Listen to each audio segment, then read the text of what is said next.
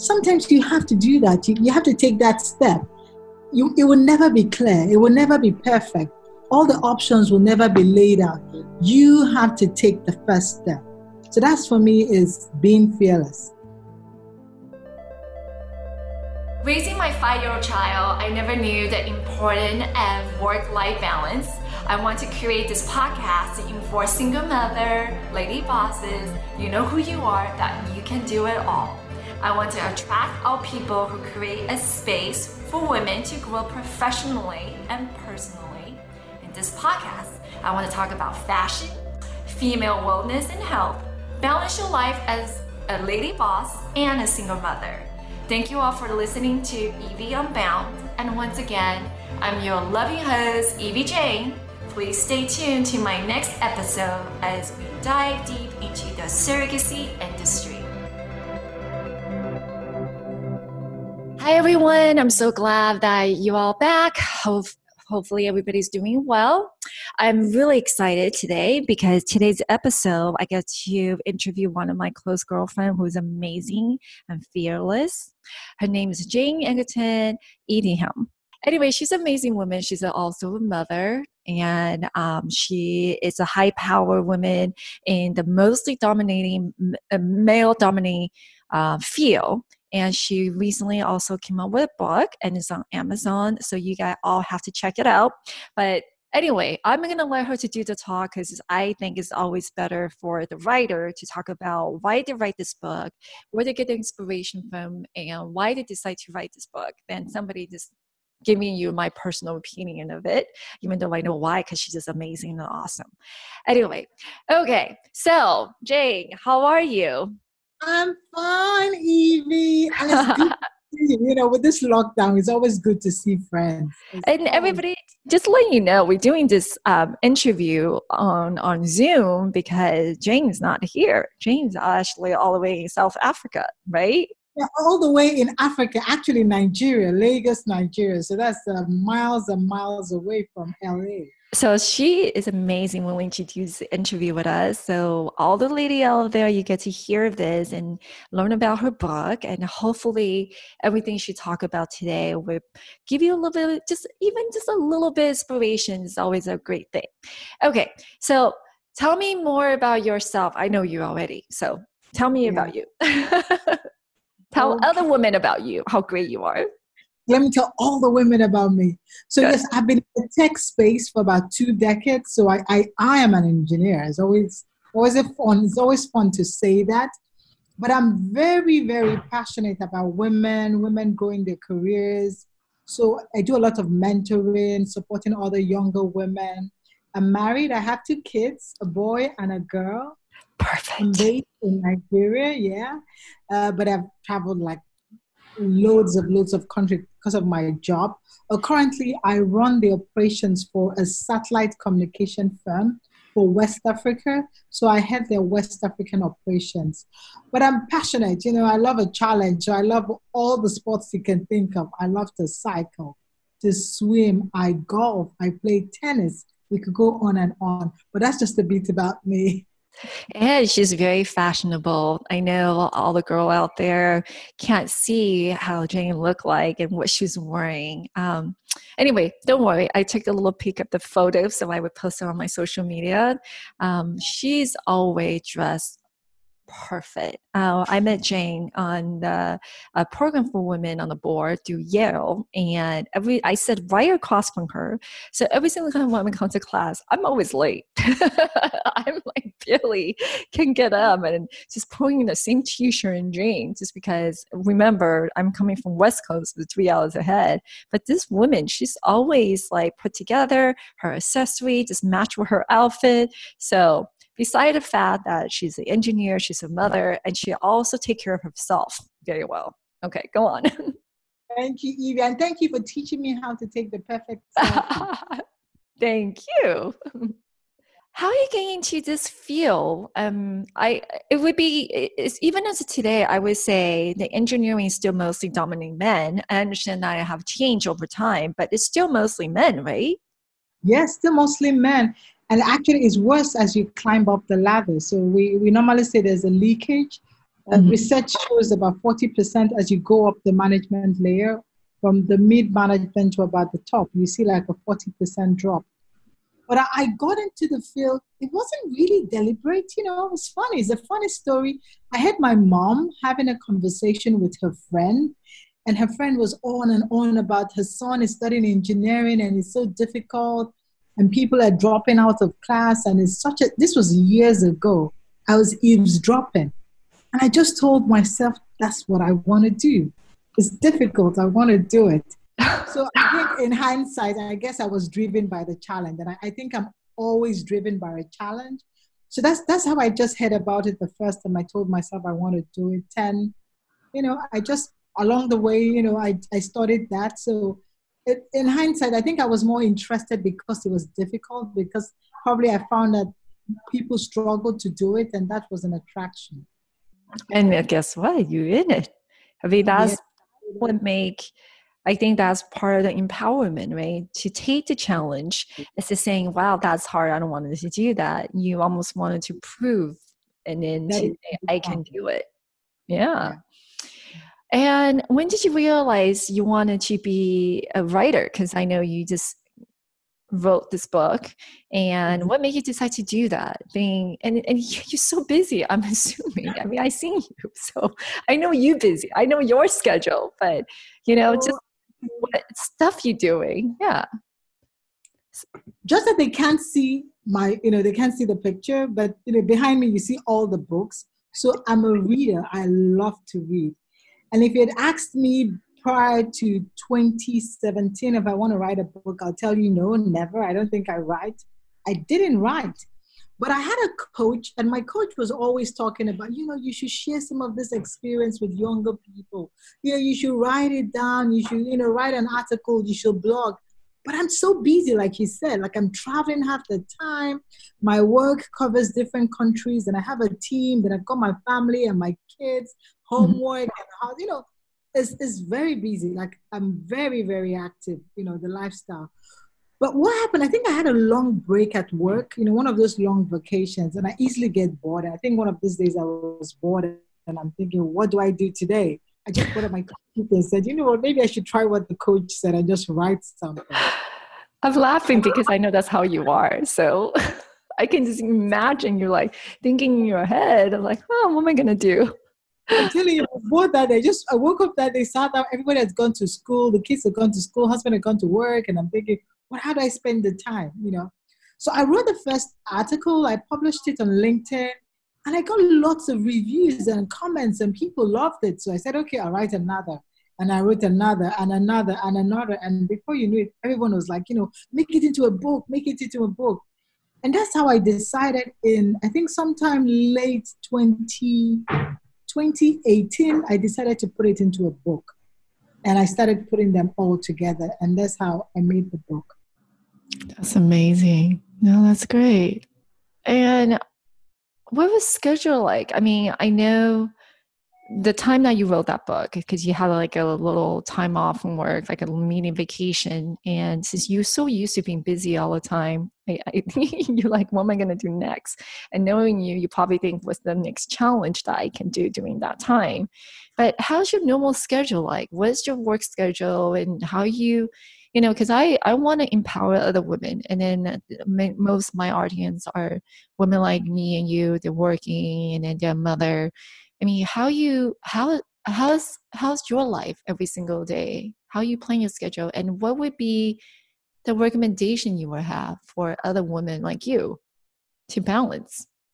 So what I would say is that it was difficult. So I wouldn't try and make it easy. Some days I asked myself, like, why am I doing this? Because we're writing on the plane in the middle of the night. So I had to give up a lot of things to create time, because that's one of the things I first had to do was create time. So I set my alarm clock for 4:30 a.m. I normally wouldn't wake up at 4:30 because I Wow. wanted to put in an hour extra. And when I would come back from work, I tried to put an hour extra, but I couldn't do some of the things. For a year, I couldn't golf. I couldn't cycle. I didn't go to the gym for 9 months. I added so much weight. You Trying look to beautiful. So I don't know what you're talking about, but Yes, but that's the truth, because to create time, something has to give. Right. And I didn't want to give up the family time. So I had to give up Yeah. all this personal stuff I was doing, like going to the gym and, waking up early, sleeping less hours. But one of the things I also did that really helped was that I got professional help. So my coach introduced me to a writers club, and I think that really helped. So the writers club, you meet every 2 weeks, you write an article, and everybody reads other people's article. You give them feedback, and they also give you constructive feedback. And that really helped me because it put me on a schedule. So I had to write something every 2 weeks. So that was good. And I also got I got to get an editor right on time, and she guided me because that was also a good professional help. Because initially, I also didn't know how to start. I felt a bit overwhelmed. And she told me, you know what, you have to first write a plan, to do a book plan. How many chapters, how many words, what do you want to say in each chapter? Let's write it all down. What's your target audience? What do you want to achieve with the book? What's the style of the book? Do you want to be formal, conversation? She helped me put those things together. And I think that helped a lot because once I had the book plan, it was easier to focus chapter by chapter. And of course, I had to create the time. So then there was, giving up lots of things to create the time. So I think that was the tough part. Some days I will be in some other country, weird country, and I'm writing, late into the night in a different time zone. And you wake up in the morning and you go for a meeting and you're all confused because you didn't sleep well. Yeah. So yes, I think that's one of the tough things for women is that sometimes we are multitasking and we're doing a lot. But what I've learned is that sometimes you have to dare to be, I say dare to be bad. So you have to be bad at some things. You can't be good at everything. So some things I had to let go, just decide some things is okay if I don't clean the house well enough. If I don't No, have time. that's a good advice. Yeah. Yeah, because you want to spend time on things that are more important.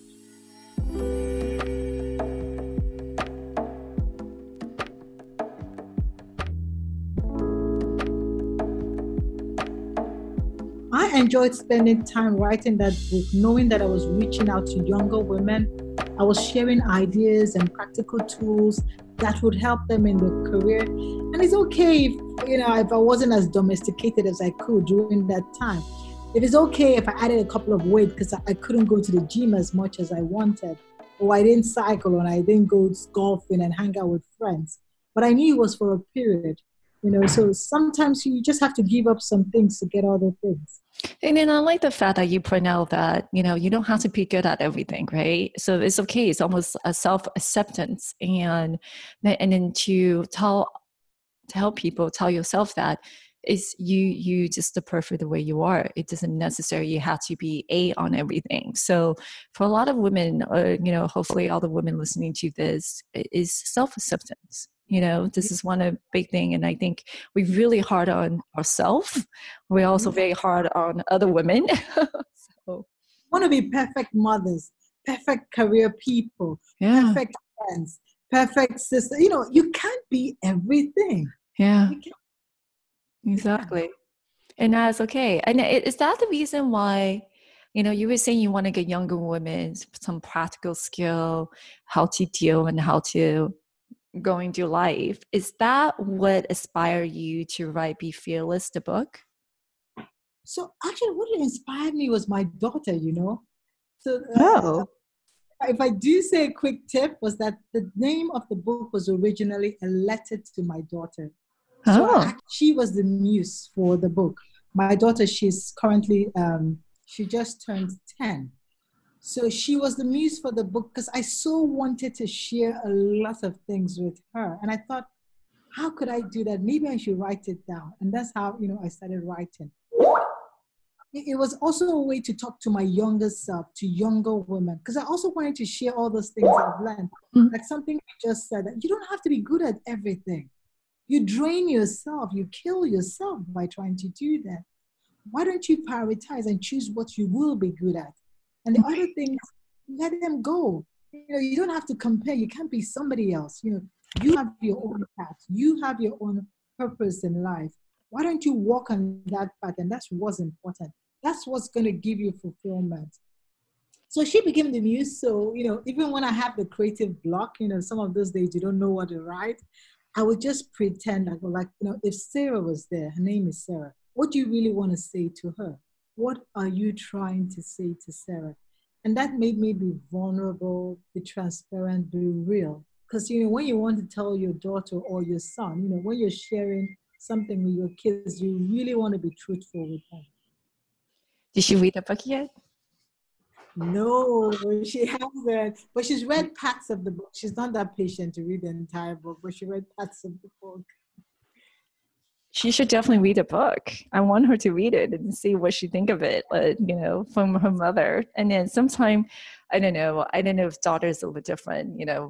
I get this, like my son doesn't listen, and then once they reach a certain age, I was told that whatever you tell them, they would do the opposite, because I was one of this child.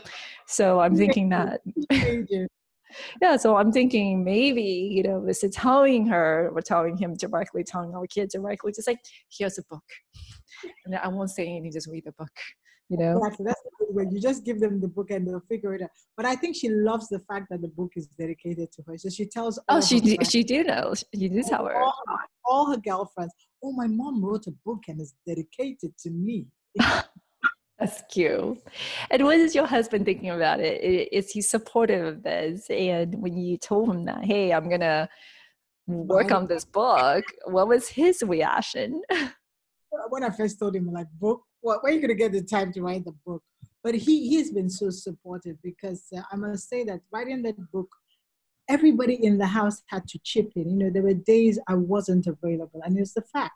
I wasn't there as much as I should.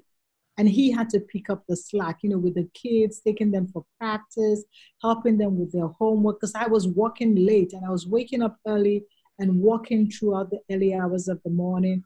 So most of the times he had to step in. But one interesting thing is that a chapter in the book was written by my husband. Oh, really?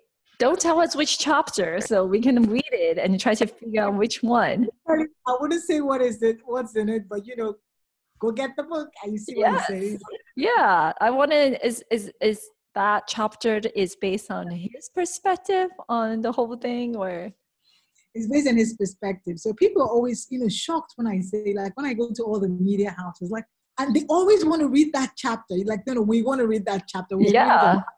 So it was written by him, but I thought that was his own way of chipping in. But I think it gave it balance, because sometimes when you share your perspective, especially from a gender, people think it's a bit, we need a balance. And I thought, what, you have to hear from him as well. So we want to reach out to the women and men to say, this will be quite helpful on your journey, especially if you're someone trying to grow a career. This is a good way to look at it. So what was the best thing about, what would be the takeaway from this book? What would be the best thing that when people read this book, what they can take from that? Like your idea. I think one way to describe it is, in New York, I believe that's New York, where you have the stock exchange. There's the statue of the bull. There's a statue of the bull, and there's this big bull that was, I think the statue was done like 1985, but a couple of years ago, somebody did the statue of a little girl standing in front of that bull. And you could see the wind blowing into her, but she's standing defiant, with her hands on her waist, staring at that bull charging right into her. So for me, that's what it takes to be fearless. And that's what I want people to take away. So many things we want in life will look very scary, impossible, something we cannot do. I think what it takes is the courage. And courage doesn't mean that there's no fear. And that's what be fearless means. Courage means you're still acting even though you're afraid. So you go for it even though you're confused, you're afraid. Most times when you make that decision to leave that job, to marry that person, to take that new role, to go for that new promotion, to go for this option, sometimes you're scared because the options are not always clear. You're literally scared, but the ability to do it and keep working on it is what will determine the outcome. That's what will determine if you're going to be successful, rather than just don't do anything at all. So for me, that's what I want most people to take on, because for my life journey, that's one of the things that have helped me. And look at what we did at Yale. We all showed up there, paid all that money, go for all that, because we thought we could deliver something to corporations. Right. But we didn't have the option. We didn't have the opportunities yet, but we're willing to invest. Sometimes you have to do that. You have to take that step. It will never be clear. It will never be perfect. All the options will never be laid out. You have to take the first step. So that's, for me, is being fearless. Oh, I love it. I like the way how you explain and define what it means to be fearless. I guess, you're right, because when people think fearless, you just not be afraid. But I like the interpretation and what it really truly means to be fearless. That's very powerful. Thank you, Jake. Well, we're at the last of the podcast, and I would like to close off with the last question, because I know this is mostly for female audience, but just curious, because it was cute that you have your husband one in the chapter to get his perspective. So I think me and you both are on the same page on that. I would say, what do you think if the men reading your book, what would they think about your book? Because I know this is about women empowerment, but if the men decide to get this book, he can argue that, I'm giving it to my girlfriend or my wife, but secretly he probably wanted to read the book anyway. So what do you think the men can learn or take away from your book? One funny fact is that I've got more men reading the book than women. Really? Most of my reviews are for men. I was shocked. So a lady will buy it, and before she gets to read it, the husband reads it first. Like, she wakes up in the morning and the husband finished reading it before her. Oh, so wow.